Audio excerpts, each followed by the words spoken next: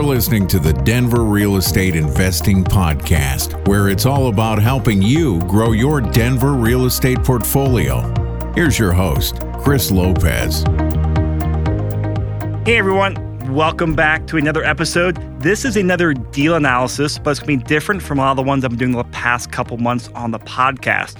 So today we'll be talking about a portfolio of 6 fourplexes in Wheat Ridge from a different perspective, because my guest today is Terrence Doyle. You guys have seen him a lot of the podcast, and you know the last couple of years he's transitioned from single family flipping to doing multifamily stuff, and now he's really upped his game even more to putting together bigger deals and in ways in the syndication as well. So it's very interesting to talk to him because A, it's in Denver. B, this is a deal that's happened in 2020. So recently, we talked about some COVID stuff. And also, I'm getting more interested myself in taking some of my money and doing some more passive investing as well. So I want to start learning more about this side of the world, about how they structure it, the returns as well. So Terrence, I'm glad to have you here, man. Chris, thanks for having me. And then we got another guest here, Ben Davis, who's your CFO. Correct, right? That's right. All right, Ben. Well, glad to have you here. And I forgot to mention, your company is the Value Added Real Estate Company, or VARCO for short. And that's what you're doing all these deals through now, right? That's right. It's kind of our branded name. The thinking is everyone talks about wanting to be in value add deals, and we feel like that's what we know and we do really well, and that's how we branded ourselves. And so for everyone out there, this will be the first of many podcasts. We're planning on doing quite a few with Terrence and Ben and their team, and just talking about the structures. So if you guys listen to this, you have feedback, you have questions, reach out to me. We want to make this better because we have a lot of different numbers we'll be talking about in here. I want to make sure that we can try our best to communicate clearly. Now, we will have some screenshots to some numbers in the show notes if you guys want to reference some of the numbers we talk about. If you got specific questions, though, always reach out to me and we'll get you the full details. All right, guys. So jumping into this, what is the background on the property and how you got it? Yeah. So basically, so many people reach out to me, and I'm sure you, every month, and they want to know, how do I get into multifamily? Maybe they've done 1 or 2 flips or have a couple rentals, or they have a duplex, they've house hacked, and they're like, how do we take it to the next level? And I was the same way in 2017. And, the punchline, from my experience is just relationships. People say that, you can only get deals through brokers. And, I don't totally agree with that. But I think you have to get deals through relationships. I think you can do the mailer route. I think in Denver, that's really difficult to do. And it doesn't necessarily have to be a broker, but it's relationships. And this deal came about through a relationship that I built 2 years ago with one of the top, and I would say senior level multifamily brokers in Denver. He's been doing it for 20 plus years. And he's either sold a lot of the deals or sold them to, the family members of the, that own them. And on this particular deal is the same thing. He helped this guy get into a couple different properties. And then the property manager called the broker and said, hey, I'm going to sell this for the owner. Do you have anybody? I don't really want to list it and go through the whole dog and pony show and have a bunch of, especially during COVID, have a bunch of showings and have to get potential buyers in. Is there a way that you have, we can just make 1 or 2 phone calls and put this under contract? And he called me and we had it under contract 24 hours later. So that was, so the long and short of it is, it's someone that I've worked with a long time. And this is going to be the first or second deal that we close in 2 years. So a lot of patience, a lot of time spent looking at other deals. And this one, fit our box and we were able to get it done. And that's something, we preach about. We're a broken record on patience and the long game a lot. So that's just another great example. So going back to relationship, because I think there's a big difference of if you're going for, multifamily versus single family. I'd say from my experience, a lot more multifamily definitely trades through hands or brokers. Right. Or single family, a lot of times it can be like, hey, direct, contact the distressed owner or go through a wholesaler. Right. But I think a lot more multifamily goes through brokers. Is that what you've been finding too in your deals? Yeah, 100%. I think that just the nature of commercial is that there's a small number of people that control the relationships with the sellers, just because there are fewer number of commercial properties in Denver. And so there's a fewer number of people that have those relationships, have those databases. And yeah, is there a needle in the haystack? And could I send out mailers and do cold calling and try and get them on the phone? Yeah, but I think, if I just focus on what I do best and double down on my strength, which is construction, execution, and the capital, I can let someone else focus on building those relationships and just calling me when they have a real seller that's ready to sell. And so, yeah, when we were doing single family, I mean, there was, we did mailers, we did door knocking, wholesalers, auction. There's so many ways to do single family. And I think multifamily, especially in a city like Denver, very dense, rapidly growing, with price appreciation like we've had, you're just very unlikely to find a needle in the haystack with someone that doesn't understand the value of their property and is going to respond to a cold call or a mailer. It can happen, and it has happened. I just think, I'm going to play the percentages and play to our strengths and rely on people that do that full time. And plus, that's what a lot of brokers do is they make 300 cold calls a week to develop those relationships, and that's 100%. Yeah, they're doing that. So, okay, it sounds like this broker, he helped them buy the property years ago. Right. He sold it to them as like the buyer's agent. Or a family member. He had done multiple deals with this owner and this property manager, and then they knew that he was a guy that they could trust and knew had buyers like us. And they, when they were getting ready to sell it, they called him. And then I think he on the phone, he told me, this is a guy that I trust. He said, "You're my first phone call. I think this is going to be one of the best deals we do all year. I know this fits your box. Why don't you take a look?" And the backstory to this is in 2016, I had bought my first fourplex actually on this same street down the road about 2 miles. So I knew the area, I knew the tenant class, and I've done a bunch of fourplexes obviously since then. So I understood the construction and I knew the value of that. And basically the value that we sold that one for in 2016 was $795,000. And it was a fourplex actually smaller than this. So he calls me, and I already knew the address, knew the area, had experience in this area. And yeah, when we talked about the deal, and we'll go into the numbers on the rents, but when he started talking about the rents, it was just a no-brainer because I knew the area. So then we made an offer really quickly and put it under contract. Okay. And what's the from a high level, like what's the property type? Like what's the unit mix? What's the layout? All that? They're 2-bedroom, 1-bath units. So it's 6 fourplex properties, and then one of them, one of the units has an extra basement. That's a 2-bed, 1-bath. So it'll actually end up being 25 units when we're done with it. But it's currently 24 units, 23 2-bed, 1-bath. They're roughly 780 square feet. And then one of them happens to be 1,600 square feet, and it's a 4-bed, 2-bath. Oh, wow. But they're all built the exact same. There's actually a little carve out of land, about half an acre behind it, that comes with the lot, with the property as well. So it's just, they're all strung along. It's just 6 fourplex buildings and then some land, on the same plot. And these are, I've seen some photos. These are just the typical 2-story all brick fourplexes that are pretty common around Denver, right? Yeah, that's right. Just straight, just right down the middle of the fairway, fourplex, brick. Some of them have some newer windows. There's a common area, behind one of them where, we think we can do a playground or something like that for kids. So yeah, just 6 fourplexes with patios, all kind of in a row. And then they're all together on one lot? One parcel, that's okay. Right. That's right. And then do you want to go into numbers? I don't know if you've closed the deal or not, but can you go into numbers as far as what you've offered negotiating? Or yeah. You? Okay. Yeah, so we put it under contract at $3.85 million, and which was roughly 160 something a door. Ben can give us the exact numbers here in a minute. But then we did our inspection, and after inspection, we were able to get a concession of $60,000. So we're going to be just under $3.8 million for 24 units. That's a really good deal. So, okay, so you put it under contract. What's the kind of going into the due diligence? Because I know you guys are you have your high level sniff test, I'll say. That's right. You act fast, you put it under contract, but you always do your due diligence. And what was your plan for due diligence on this portfolio?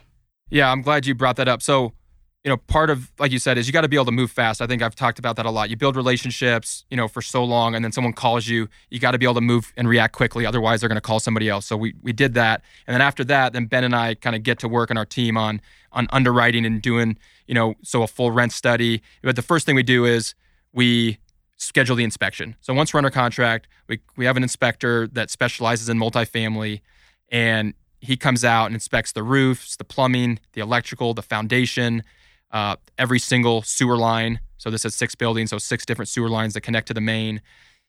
He checks the the gutters. I mean, every square inch of this places that I don't even care, crawl spaces, every single thing, he's going to check out. He's going to take pictures and do a full report. So you're doing a full inspection. Full inspection. Because I know your single family flips, you used to just do like a walkthrough and sewer scope, basically, right? That's right. Because basically they end up costing between $600 and $800 a building. So it's pretty expensive. This is 6 buildings, so you can do the math. It was $4,000 or $5,000.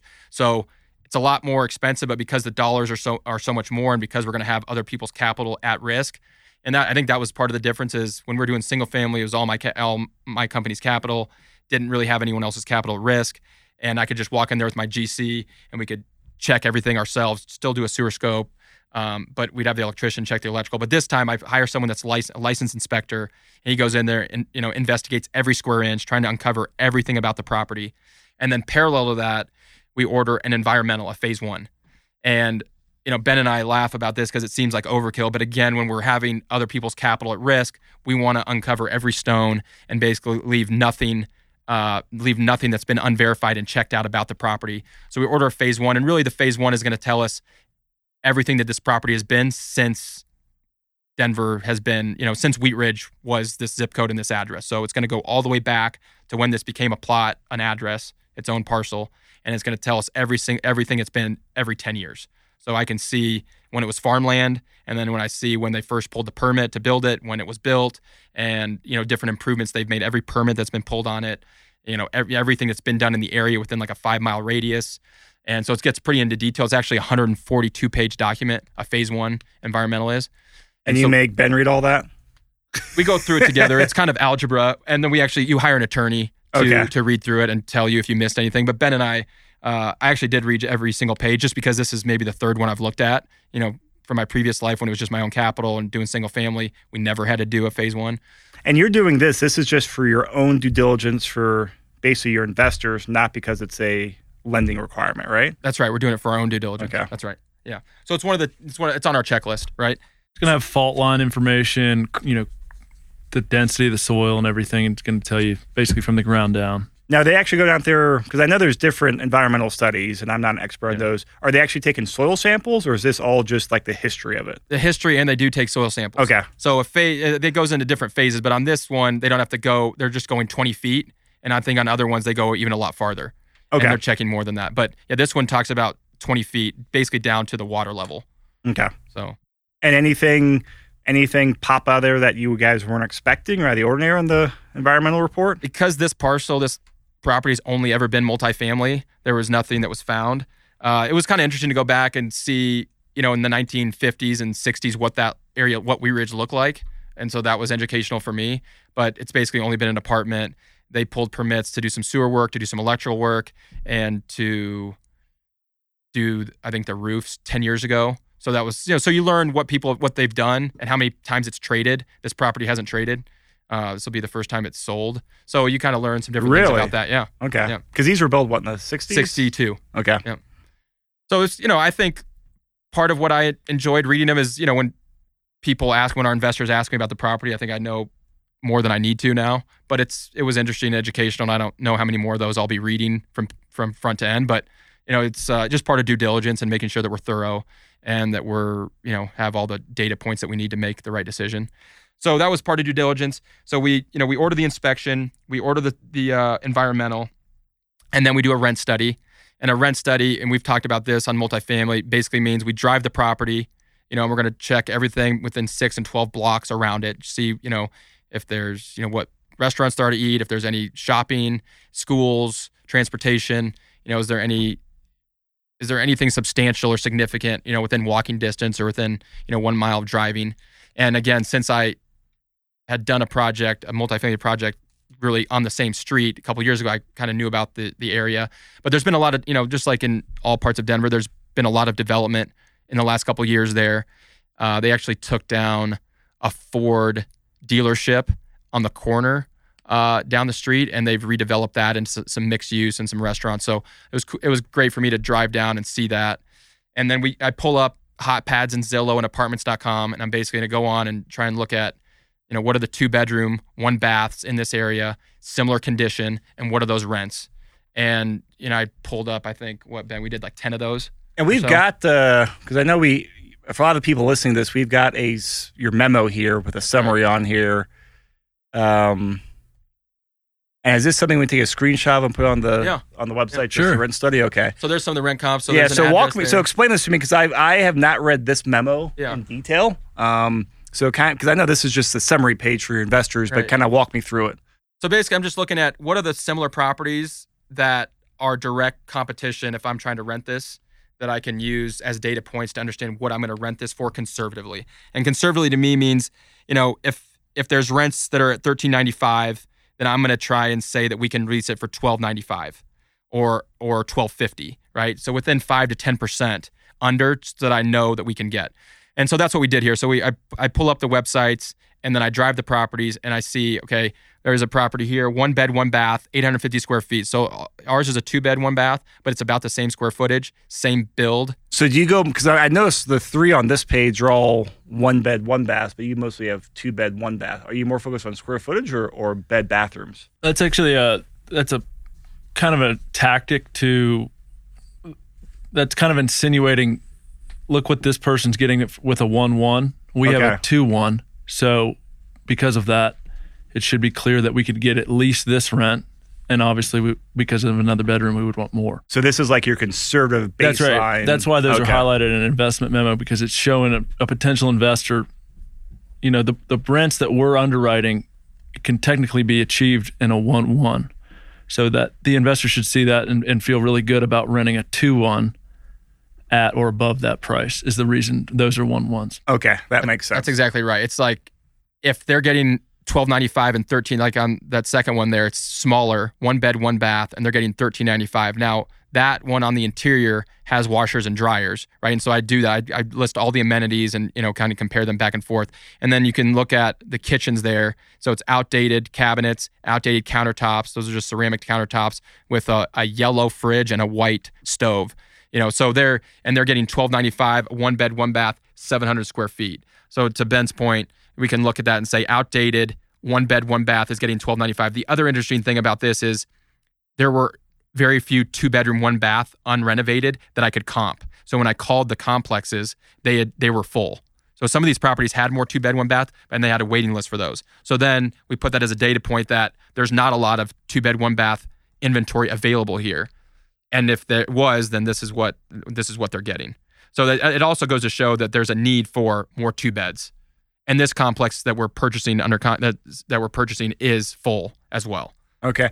And then so the 1-1 comps for, I'd say, looks like from that 1 interior foot, a pretty standard rental grade stuff in Denver. Right. Actually, probably a little bit nicer than a lot of stuff we see out there. You're looking at $12.95 to $13.95 for that. And so you guys underwrote yours at, what'd you underwrote it at, and what do you think it will get? Yeah. So what we do is, we look at the current rents. So the current rents for the property are $944. Right? On average across the board, $944. So immediately, I knew that it was low because 4 years ago we were renting 2 bed, 1 bath for $12.95, but I want to confirm that and verify it and see if things have changed. So then we do the rent study and we realize that pretty conservatively we can get $12.95 to $13.95. So what we underwrote it was $11.95 plus $100 in RUBS, and the RUBS is the bill back for water, sewer, and trash. You underwrote it that low? That conservatively. Wow, okay. Yeah. And that's just to say, hey, we just went through a global pandemic. The next year could be rocky. The next 2 years could be rocky. We don't really know what the workforce housing situation is going to be like. We don't know if, COVID's going to come back and there's going to be a second wave and there's going to be more unemployment. So we're trying to be very conservative. And that's really what our institutional investors are looking for is, hey, if worst case, if shit hits the fan, what can they really get? What can we what do we have a level of confidence, a high level of confidence they're going to be able to rent? And that's $11.95 plus $100 in RUBS. And what we like to do is then we'll perform, we'll go in there and do some construction, renovate the units, and most likely we'll come back and show our investors, hey, not only did we beat it, but we beat it by maybe $150, and now they're even getting a better return than what they had projected.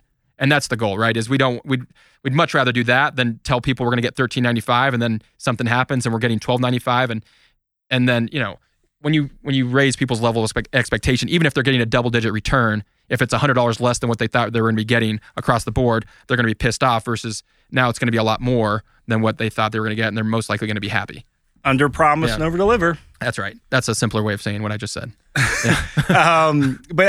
So did you underwrite this? Because I know you always underwrite things conservatively. Did you underwrite this more conservatively because of COVID?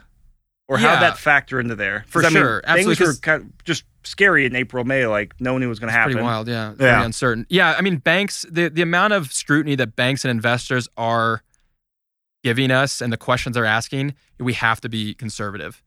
And we can talk about financing, Ben can go in that a little bit later, but yeah, absolutely. We wanted to be conservative for the bank and for investors so that they have a high level of confidence we'll be able to hit our target.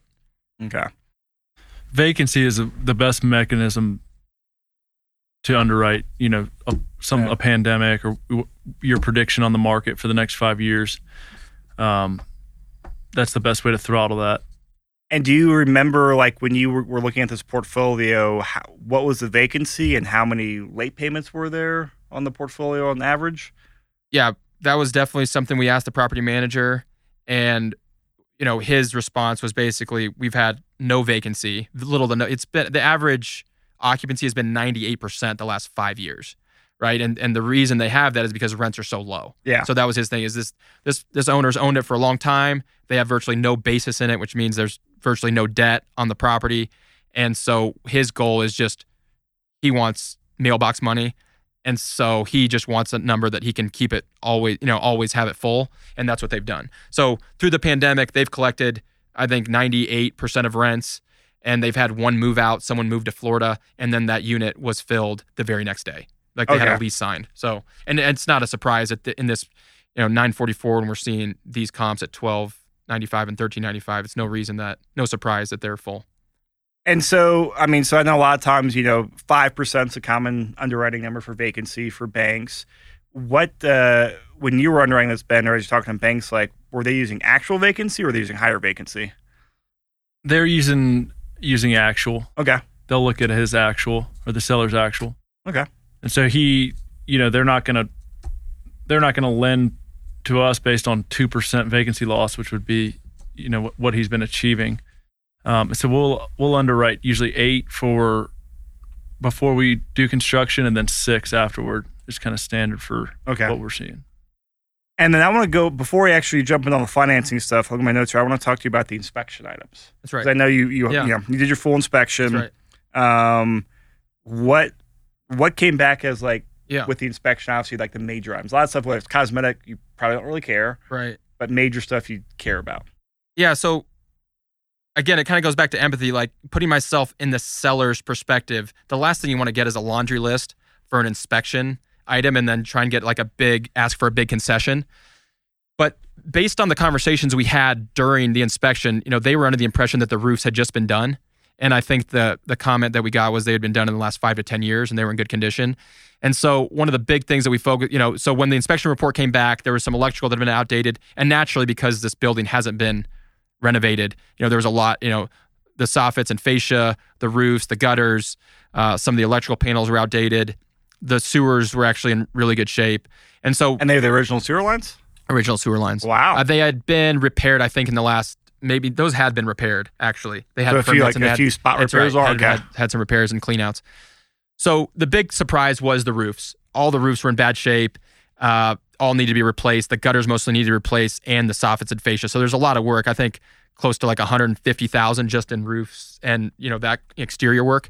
And so we did you get the roof report back. You get the report from the inspector, and then I send my roofer out there, and I have him give me an official bid with pictures, with pricing to show. So once you get the report, and same thing, we did the same thing for the electrical, for the plumbing, anything that was a cause of concern for the inspector, we went out, we sent our vendor out for that particular trade to go out and give us a bid. So we get those written bids with the pictures and the inspection report, and we submit those as part of the inspection objection. And then there's kind of some horse trading back and forth between the seller and us. And we landed on $60,000 that we were able to get as a concession based on the condition of the roofs, primarily. And I'm guessing none of those were hail damage insurance claims? They hadn't filed any claims, and they hadn't really done anything and that's I think what was surprising is they thought they had. And I think when they got the report back and they see the pictures, and it's very unbiased, it's not like we can fabricate that. It's from third parties that, they have licenses, so they have to, tell it how it is. So I think they were surprised too. And it was just from it was from not, I think, just being kind of absentee, and for whatever reason, they hadn't filed insurance claims. And, you know, with the 4 seasons that we get in Denver, that's not uncommon to see on shingled roofs. And so that's kind of where we ended up. And so we spent probably $6,000 to $7,000 on the inspection, on all the reporting, and then we're able to get $60,000 back. So that's a pretty good, we felt really good about, and where we ended up. Obviously, we're going to spend more than we thought, but we're buying the property we feel like is a pretty fair basis. So that we felt like that was a fair compromise with the seller. And even if you get anything back, I mean, expending a few $1,000s in due diligence, that's worth every dollar you spend on that. So you either know to terminate or you truly know what you're getting into. That's right. Okay, so the main thing here, you said sewers were in great shape. Sewers and for everyone out there, always do a sewer scope, especially for all these 1960s buildings. They're clay pipes, and they settle, and roots get in there, and it just happens. So the roof was the main thing, it sounded like, though. Roof, there was some electrical stuff we'll have to do. Was the electrical stuff that just like... Just outdated panels. It's outdated panels. It was up to code in the 60s, but now it's just the panels are 60s. Yeah. Okay. So, and they could support all the appliances, so there's no real issue there. It won't be really an issue with rents. We'll see. With this, in this neighborhood, I don't think we're going to need to upgrade and offer any additional amenities. So the electrical will be fine. We'll make some minor repairs there. The plumbing was pretty good. There's going to be, the boilers were in good shape. The water tanks were bad, so we'll have to add some new hot water heaters. Are they all individual water heaters? Individual water heaters, okay. Yeah. Other than that, there was nothing really that they talked about. Some of the brick had settled a little bit. Nothing bad. We'll do some tuck pointing, and we like to paint brick anyway, so we'll come in there, tuck point, and paint them, and give them some life. So, a lot of the other stuff was just cosmetic, and we're going to be updating these after we purchase them anyway. So there was nothing else really alarming. Do these have in-unit washer dryers? They don't. We think we might have some space to do that. Basically every building has its own washer and dryer in the basement. Okay, per building. Per building. Okay. Yep. And I'm curious, this is kind of like looping back to earlier, but since we talk about speed, you put offer in 24 hours under contract, from the time it was accepted to your closing, what's your approximate just contract length on doing a deal like this? When we put it under contract, it was 21 days for inspection, which is fast. I mean, I've seen on properties this size up to 45 days. So 21 days for inspection and close 30 days after that. Okay. Due to COVID, appraisals and third-party inspections and banks are just moving a lot slower, and they're a lot more conservative. Instead of doing, loan committee every week or sometimes twice a week, now they're doing it once a month or, once every 2 weeks. So I think we're going to close the first week of August, sometime in August. Okay. So it's still fast as we can go, but much slower than I think what people are used to pre-COVID. But that's just for sure. Because of the COVID that's just environment. How the market's moving right now, yeah. Okay. Now, we'll get into more details. I know we'll pull the financial model because I want to talk about that, what's your game plan, the work, the numbers, all that. But before we do, I want to loop back around with you, Ben, on the financing, because this is where it gets so interesting. You got your financing for takedown. I imagine you guys are doing a refi some point in the future, but talk to us about what you're on the finance side. Yeah, sure. So, Terrence will kind of bring the deal to me with as much information as he has from the seller or the seller's agent. And so start out, we got a multifamily model for a value add strategy. And, I'll have maybe 20% of the information that you need, for full due diligence. And so we'll go through and input either assumptions or actual data, preferably more actual data than assumptions. Assumptions always need to be more conservative the better. Yep. And then we have basically an expectation from our investors on their internal rate of return. What the deal would have to look like to even raise an eyebrow as an investment project. So you're doing the full underwriting with investment returns before you go in the bank, right? That way you know all your numbers. That's right. Okay. I'm going to assume, based on the other deals that we have in the pipeline, our key bank relationships I'm talking with every single day. Okay. So I stay pretty current on loan to value, interest rate, terms, prepayment. I can guess essentially, and I always guess on the side of conservative. And one more question. You kind of talked about your investors have certain IRRs they're looking for. That's right. Do you have a go-to IRR you're using? Or we do, and it's fluid. It's constantly changing. Okay. It's in relationship to investors' alternative investment options. Yeah. So if the Dow is, giving an 11 and we pitch them on an 11, they're going to probably turn that down because equities are, have a lot more liquidity than a real 5-year real estate investment, obviously. So most of our investors spend a lot of time on where to put their money, and it needs to be a valuable investment for it to be tied up until the refinance or until the disposition. So, you mind me asking, like, what IRR you're targeting? So right now, a deal would be between 14 and 18. Okay.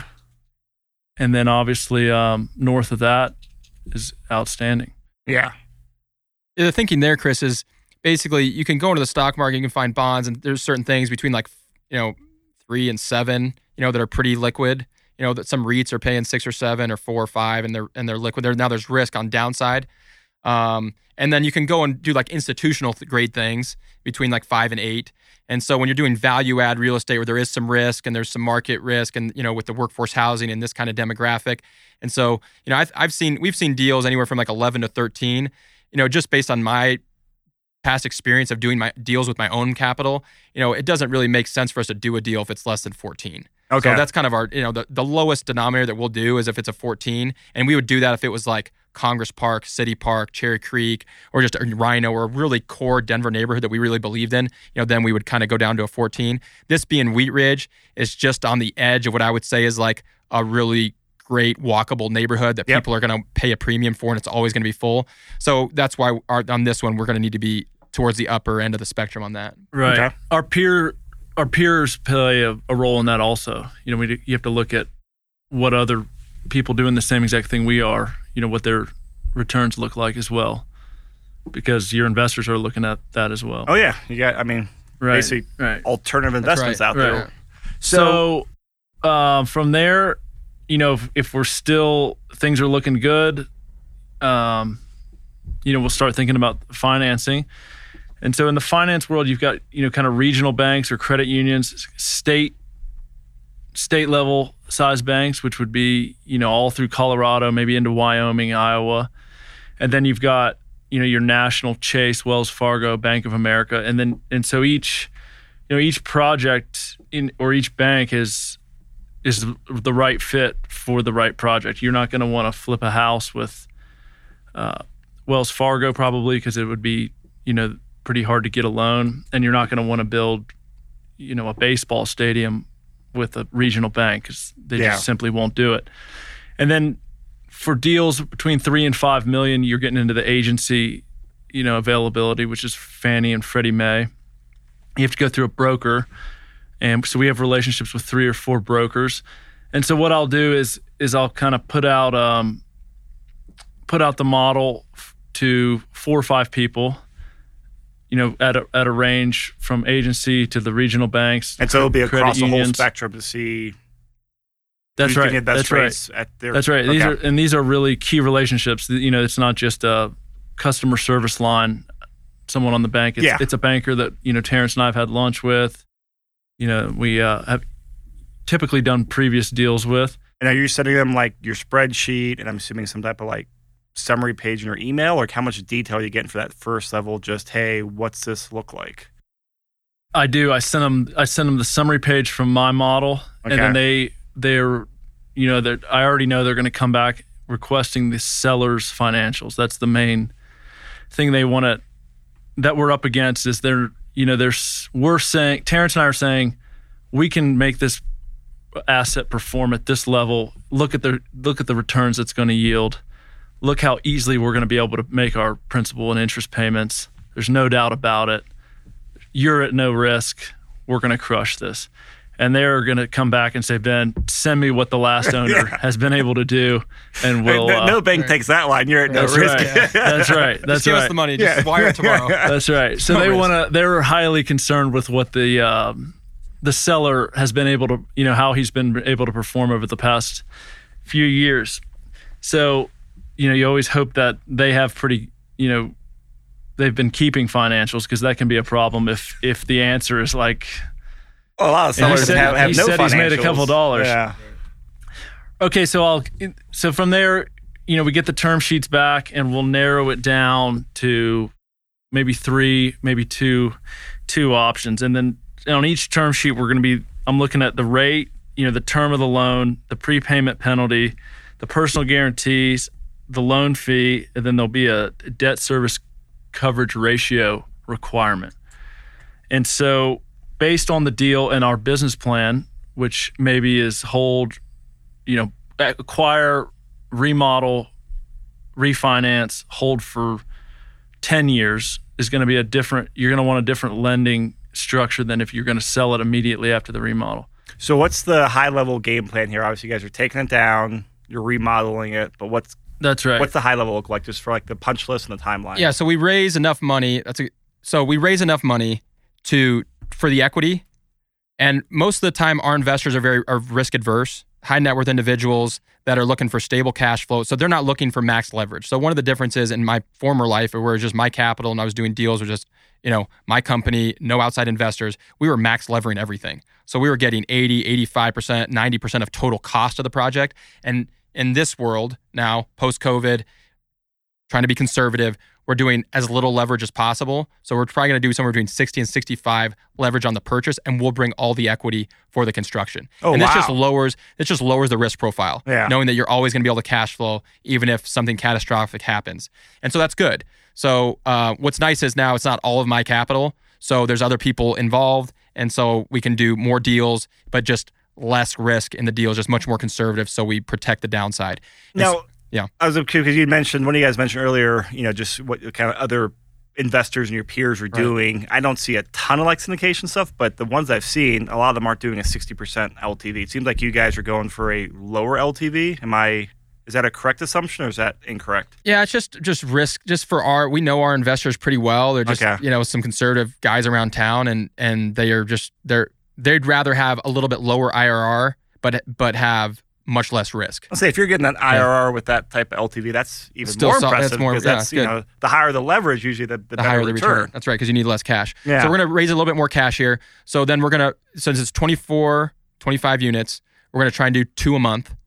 So we think within 14 months, we'll have the whole building turned. Again, when you have LPs, we're going to try and distribute cash every quarter. So previously, I would probably empty a 4-plex or 2 4-plexes at a time, go in there, renovate them all, and have zero cash flow for 6 to 8 months or very little cash flow. But then I'd have the whole thing turned a lot faster. Now with LPs, we're trying to show cash flow, distribute every quarter. So we're going to do a lot slower, but we're going to have income along the way. So then at the end of the 14, 16-month period, we'll then take this property. The rents will be increased. The NOI should be up 30, 40%, depending on how things go. And then we'll be able to take this to one of our agency brokers, and Ben will say, hey, here's the new NOI. We've taken a lot of the risk out, virtually like everything's stabilized now. So now we'll go and get another loan. We'll refinance out. We'll return probably 50 to 60% of the capital of the upfront equity back to our investors. And we'll recap the project. We'll get it at a lower interest rate. We'll probably get some interest only for 2 or 3 years so that we can even distribute more cash. And at that point, we'll just hold it. We'll just be able to clip coupons and have mailbox money. We'll have our market tenants in there. Should have very little maintenance. Everything's been turned. We've fixed the roofs, done the soffits, the gutters, the boilers, the hot water heaters, basically everything that we found on the inspection report. We're going to probably add an amenity, something for kids to attract families. We may even add some garages or storage with the back parcel there. So at that point, we'll have just a fully completed project, much less risk. We'll be able to take that, shop that. We'll have, probably multiple term sheets. We'll be able to put them against each other and get a really attractive agency non-recourse loan at that point.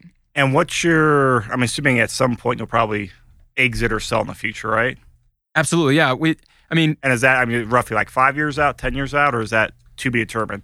This will be a 7-year hold as we have it now. Great. I know we'll dive into more numbers, so I just want to recap this as we get back to financing. So you're buying it now. You'll be around a 60 to 65% LTV, going with I say probably a local bank loan for 1 to 2 years. Right. Rehab it around the 2-year mark. Once it's up, it's stabilized. You get some operating history.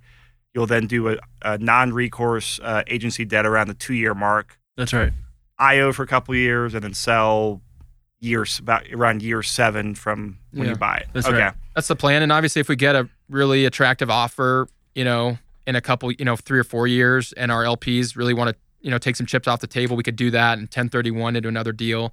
But yeah, the plan is, and once we've done all that work and we've de-risked the project, at that point, we want to kind of be able to let that accumulate some yield for our investors and really, and pay us back. So, that, kind of similar to what I've done in Des Moines, where we've done a lot of work on properties and we've refinanced, and now they're just cash flowing. Once you've done all that work, you want to, and on this size of a project, you really want to kind of reap the fruits of that. So we expect to hold this for 5 to 7 years. Okay. Yeah.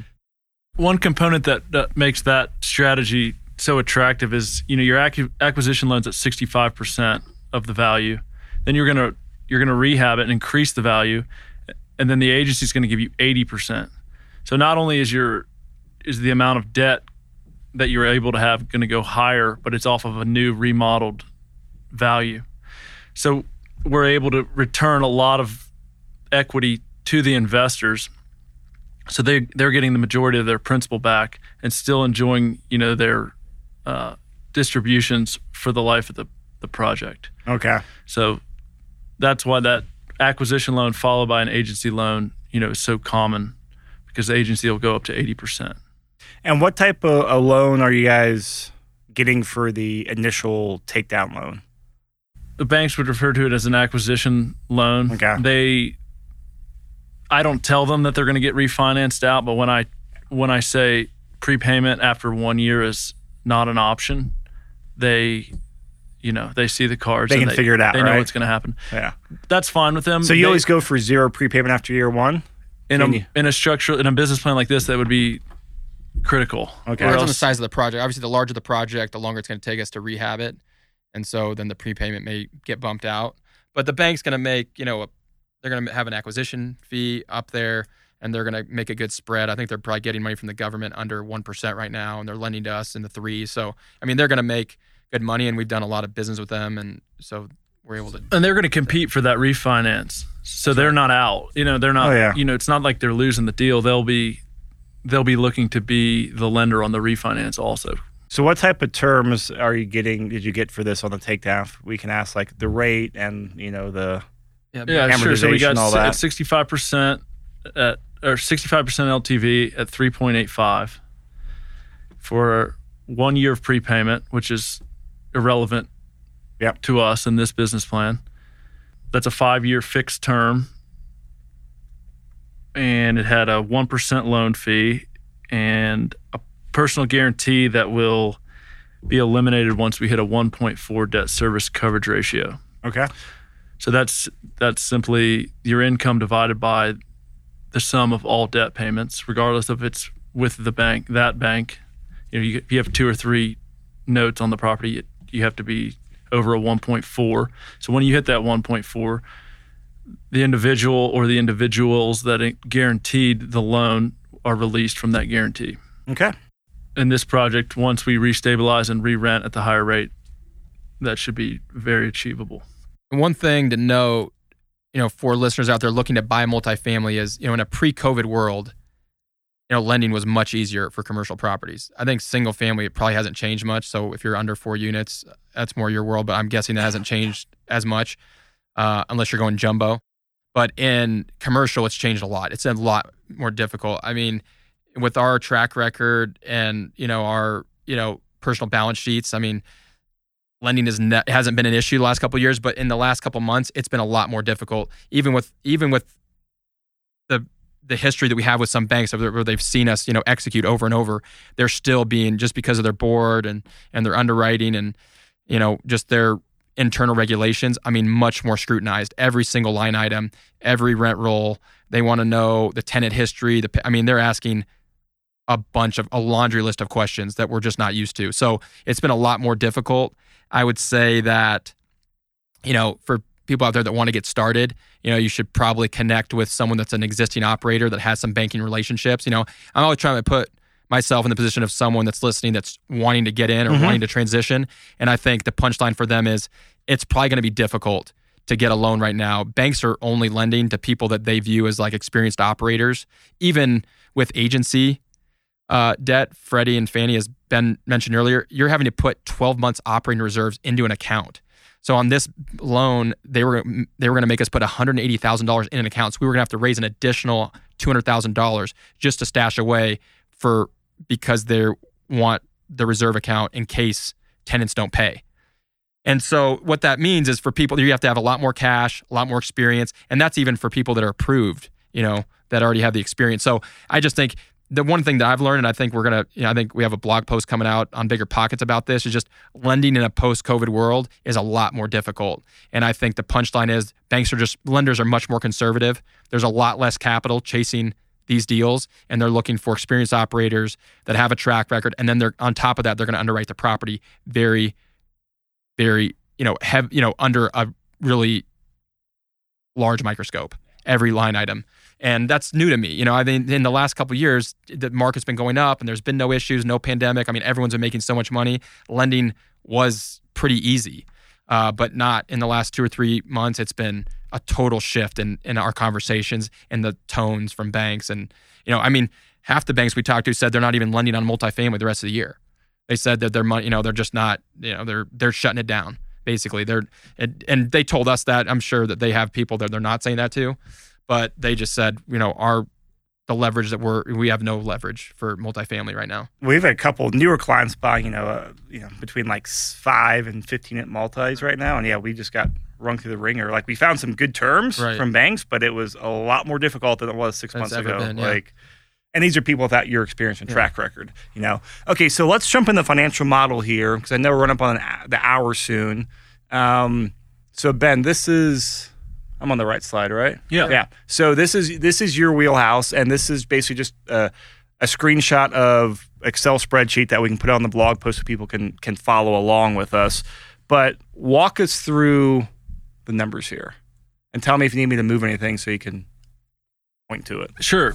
So this is, I have the assumptions page, which I was referring to earlier, which I basically just put in all the information that I know with the rents. It has the fees, the rents, the operating cost, everything from insurance, utilities to all the loans, basically every single thing that makes up the deal. And then it takes every single month from over the 7 years and basically pulls what I told it and just runs the financing for the whole 7 years, every single month, to include it, increase for expenses and income, assuming rents will go up and costs will go up. What's your percentage assumptions for expenses and rents? We underwrite an accelerator of 3 on income and a 3 on expenses, which you can see does almost little it does 0 to your NOI. Obviously, that won't be the case. The market will have either rents accelerating faster than expenses or vice versa. But to be safe, we just run a 3 and 3. And so it runs the whole model for the whole 7 years. And then what you see on the screen is kind of the annual. It's just taking 12 months at a time and showing you the sum of the 12 months divided by 1,000. These numbers are in hundreds of thousands. So up at the top, you see inflows from rents and RUBS going across, and then the expenses, and then your NOI. So that's just your income minus your expenses for all 7 years. And then on the far right is just specifically the sale. Let me clarify, because I really like the way you lay this out. Because on this first section you're talking about, you got the operating expenses and you got your total rent revenue and the total operating expenses, but those are not rehab costs, right? Those are normal insurance, taxes, maintenance, property management, all the normal just operating costs, right? Yeah. You'll see rehab down in capital items. So I'm going to read a few of these off because people absolutely. can. So like in year one, this is when you're taking it down. Total revenue is $273,000. Right. Total operating expenses around $86,000. Leaves you approximately a $187 NOI. Year two, and it sounds like partway through year two, you should be fully rehabbed and leased up. So you're at $375 revenue. So you're at like a $100,000 jump in revenue. Your expenses go up about $14,000 to $100,000, and your NOI goes from $187 to $275. Now year three is when you're fully stabilized and good to go. And so you have a full year's worth of, high rents and normal operating costs. You're at $415,000 revenue, $105 in operating expenses, and then $309 in NOI. And every year after that, it's just basically you're that 3% increase, right? That's right. Okay. So what I'm looking here is not only does the NOI need to go up, obviously, as the years go by, but the spread between income and expenses needs to be growing at a faster rate than the year before, which means we're increasing margin as time goes by. If that were not the case, you might want to sell previous to the pro forma year. So not only do we want to grow, but we want to be growing at an increased rate incrementally from year to year. So we moving down. These are expenditures, not related to operating expenses, which are your taxes, property management, so on and so forth. So this is the actual development.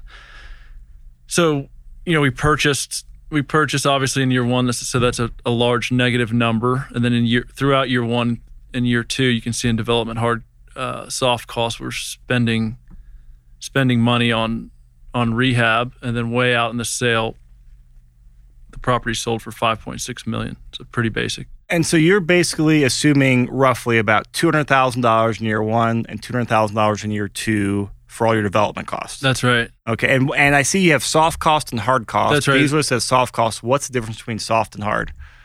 Hard is the easiest way to think about it would be the labor and materials that you could, items that could be purchased at Home Depot plus the individual who's going to install it.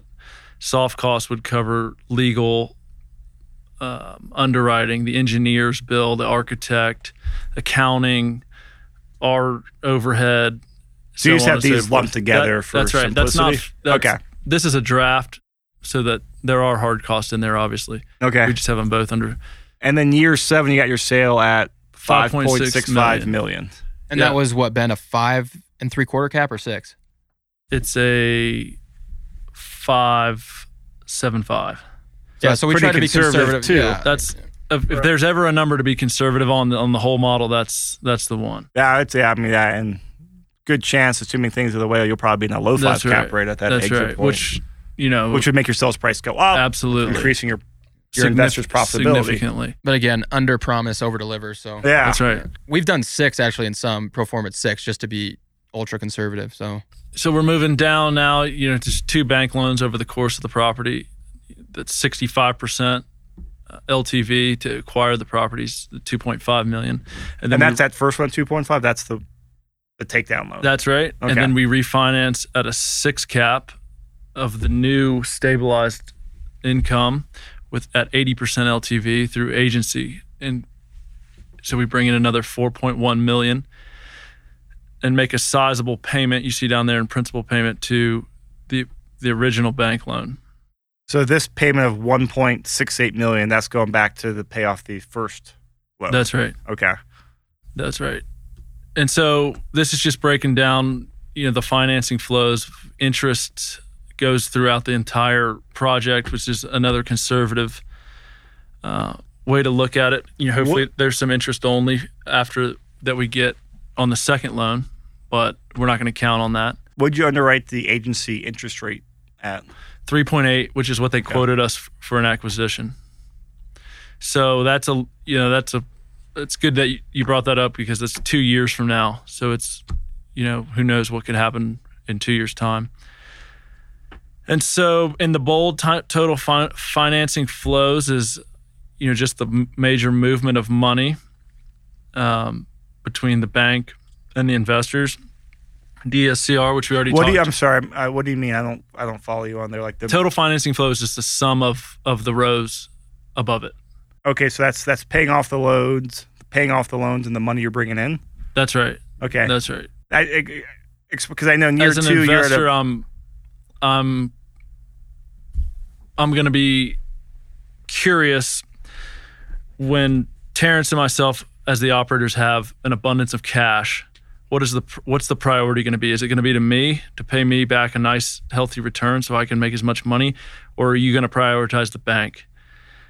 And so that total financing flows is going to basically, you could match up against net LP cash flow and understand, all right, these guys are making a ton of money, but they're not, they're just worried about paying down the principal as much as they can to the bank and not distributing income to the investors. So that's why that's investors are always curious about that. Okay. DSCR, again, is the debt service coverage ratio. And then total developer fees. Obviously, investors are going to be curious, well, how are you guys compensating yourself? So that's those numbers are just the annual sum of everything we receive, which in the early years is a management and a development fee. There's an acquisition fee in year one. And then you see that we go down to 35, 44. Once it's stabilized, we're just taking a management fee. Okay. So that's just all the fees lumped into there. Yep. That's net compensation to the value-add real estate company for their efforts. Net LP cash flow is distributions to the investors. So you can see, obviously, in year one, there's a negative number because that you invested.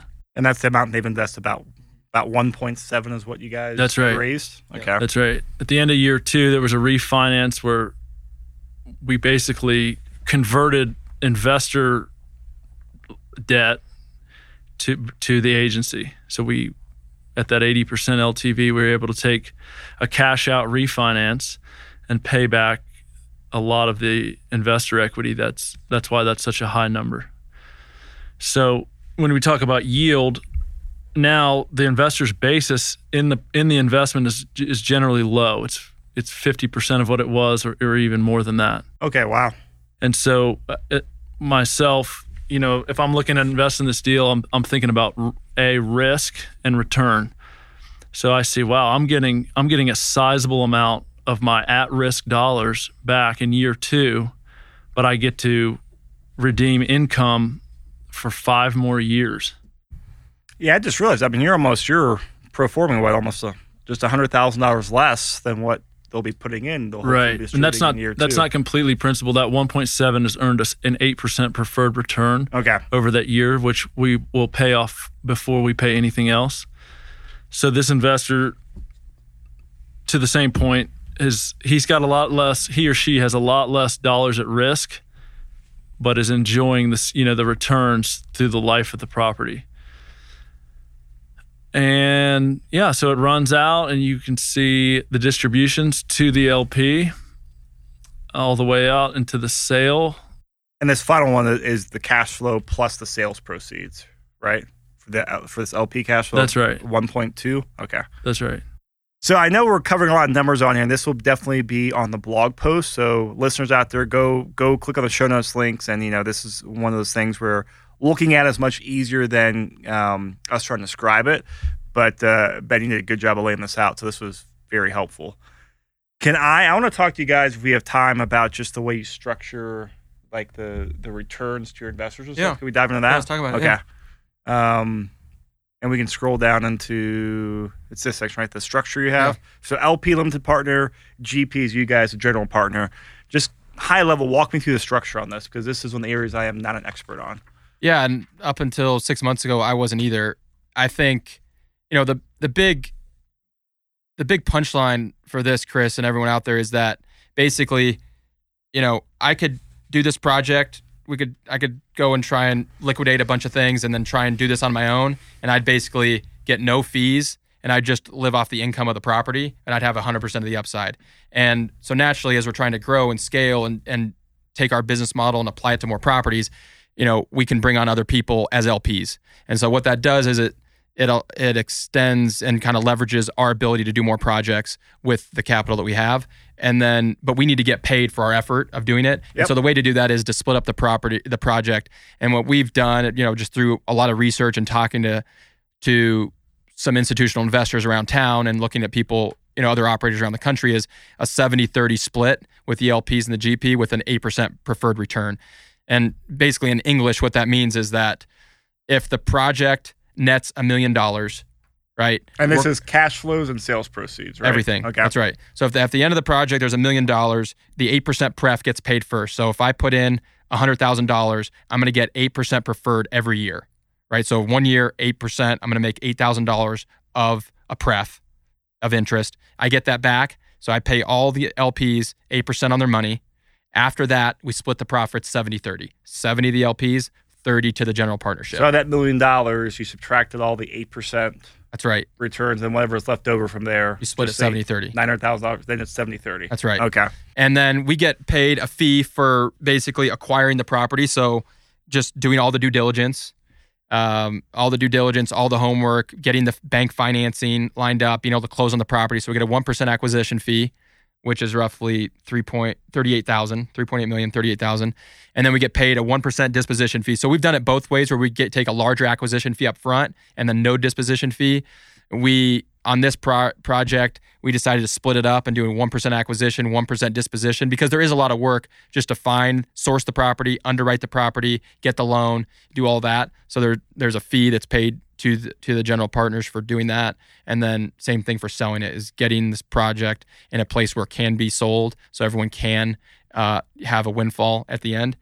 And then development fee is just on the construction. And so basically we just take all of our expenses and then we'll charge a 5% fee on top of whatever that was, which ends up being very nominal. And that's for like the redevelopment cost. That's for all the redevelopment. Not the operating cost, but just the redevelopment. So it's just the construction, okay. Right. And then on an annual basis, the management fee of overseeing the property management, of making sure the LPs have all the paperwork, get their distributions, making sure the banks are satisfied with all their reporting. So there's a fee for that annual, and we just make that fixed. On these smaller deals under $5 million, we just make it fixed somewhere around 1% of the purchase price. This happens to be a little bit lower than that. So pretty simple, pretty standard. It's pretty competitive. I think, looking at, we wanted, Ben and I and our team, we wanted to be able to provide a great service to LPs and to our investors and really our partners. And so we tried to make something that was very conservative towards the GP and very LP friendly. Obviously, we've seen there's different waterfall splits where you'll see like over a 15% return. GP then takes 50% of the upside, and we are just going to stay 70-30 regardless of what return. So if we end up hitting this out of the park and returning 30%, the LPs are still going to have 70% of the upside. Yeah, that's great. You did a great job explaining that, because that's a lot of stuff to go there. And this is kind of like the model you guys are. We're going to do this every single one. Okay. Yeah. I mean, I think in a couple years, once we have some exits and we're able to show a track record from this model, then things could change. And if we have a track record of our last 5 projects all returned over 25%, and then at that point we'll probably adjust it some, because we'll just have a lot of. Would that be more likely just like the GP-LP split? Is that how they normally adjust? We'd probably adjust it and probably do like a waterfall after a certain return. Okay. Or maybe have a higher acquisition or higher asset management fee. It's just supply and demand. Right now, as we're kind of getting started, proving ourselves, even though, I do have a large track record of my own projects, I don't have a large track record using other people's money. Yeah. And so as we're building that up, there's, obviously there's a balance of supply and demand, but obviously as we have more demand for the projects, then the splits would most likely turn, but they would still be, I think, just in my general nature, as our company name is just value add. We're looking to drive value to our LPs and to our partners. And so we're always going to try and err on the side of being LP friendly. All right. So this is great. I got a couple quick questions here as we wrap up. So I know this question will come either to me or you guys, but let's get on the air. Can people invest in this particular deal? Yeah. So we have to be very careful here, but this project is already in the can. We've already raised the money. Okay. But we're going to have other. So no to this one. No to this one. Yep. In the future, there's going to be other projects very similar to this. I mean, basically every deal that we do is going to be about the same as far as like the profile. Maybe you have different neighborhood, different address, different unit count, but it's going to be the same story. It's going to be something that's 30 or 40% under market rents. We can come in there, renovate the project, give it some new life, and increase and drive NOI to increase returns and create distributable cash flow to our partners. And so that's going to be the storyline. This particular project, because the dollar amount was so low, 1.7 million, it was basically going to be made up of like 8 to 10 LPs. We're going to be one of them. And so there's this deal is not going to be available, but there will be others in the future. Okay. Now, if people want to, because I know we talked about this before, if people want to get in touch with you for this, what are you looking for and how should people get in touch with you? Yeah. So, thanks for asking that, Chris. So I think the three things that, if people want to get involved with us are, obviously we're always looking for new opportunity. I spend a lot of time, with you. We do marketing, we're doing podcasts. We have a ride along show. We're always building relationships kind of at scale with people all around the state and the city. And so, I think people that have opportunity, other value add multifamily projects, we're looking to do, 5 to 10 of these a year that fit this same profile. We have quite a bit of, cash on the sidelines, and we have, a pretty long list of LPs that want to do projects like this. So we're looking for new projects, 20 to 100, 150 units, value add, core Denver. That's one way. I think the second one is contractors. We're always looking for new contractor relationships as things have kind of slowed down on the new development side. I think that there's probably some good talent on the sidelines that wants to, if they want to work with a reputable firm that is going to have a lot of work through the winter and year round. So we're always looking for good contractors. And then, we're looking for strong LPs. I think, we're going to build this business on having a really streamlined process of LPs that know our process, that are looking to get into multifamily, that understand it, and that want to invest in Denver. I think one of the reasons why I decided to go this route of syndication versus just using my own capital was, everything I was seeing out there was, Atlanta or South Carolina or Florida, or all these bigger, markets in the South where there's, all these big opportunities but nothing really in Denver. I think most of the storyline in Denver is that there's no deals, there's no multifamily. It's appreciated too much, and you can't get the return. And I think that we're telling the story that, hey, there's a lot of opportunity here in your backyard, and we can offer these investments to investors in Denver that are looking to buy multifamily, as a lot of people are. And you don't have to go to the Southeast or the Northeast or go to the South. You can buy Denver multifamily, and we just want to be an option for people that want to stay in Denver and be able to go and drive their friends and their family, buy in a building and say, hey, I'm a partner in this, and they don't have to go out of state. So that's what we're doing, and we're looking for strong LPs that can, help us continue to execute that plan. Cool. And so we'll put, I know you guys in the process, you said earlier, just kind of updating a section on our website to help collect the information. That way you guys can reach out to people. So once that's complete, you'll email it to me. We'll definitely have that in the show notes once this goes live. So if you guys want to reach out to Terrence with a deal, contractor, to invest, check the show notes. The link will be on there. If for some reason I forget to put it in there or you can't find it, email me, Chris at Denver Investment Real Estate, and I'll definitely make sure everyone gets connected. All right. Terrence and Ben, I know we're just running over an hour here, so I want to be respectful of you guys' time. Any final thoughts or things that you want to mention before we hit the stop button? No, that was great. I'm glad Ben was able to join me on this. Hopefully he'll be a regular here as we underwrite more deals, and we popped his podcast cherry. So that was a good day. Is that too much for you? No, I think it was. It was too much. Thanks for having me, Chris. Thanks for having me. This was great, guys. I enjoyed it. Again, I mentioned in the beginning, this is something we'll be doing. I think, we're shooting for once a month or as deal flow comes in, because it's a very different side to what we're investing in, a great investment. So if you guys have feedback or more specific questions, email me, let me know, because I do a lot of these shows for myself to learn, and also it's just great for other people to learn and network around here. So guys, thank you.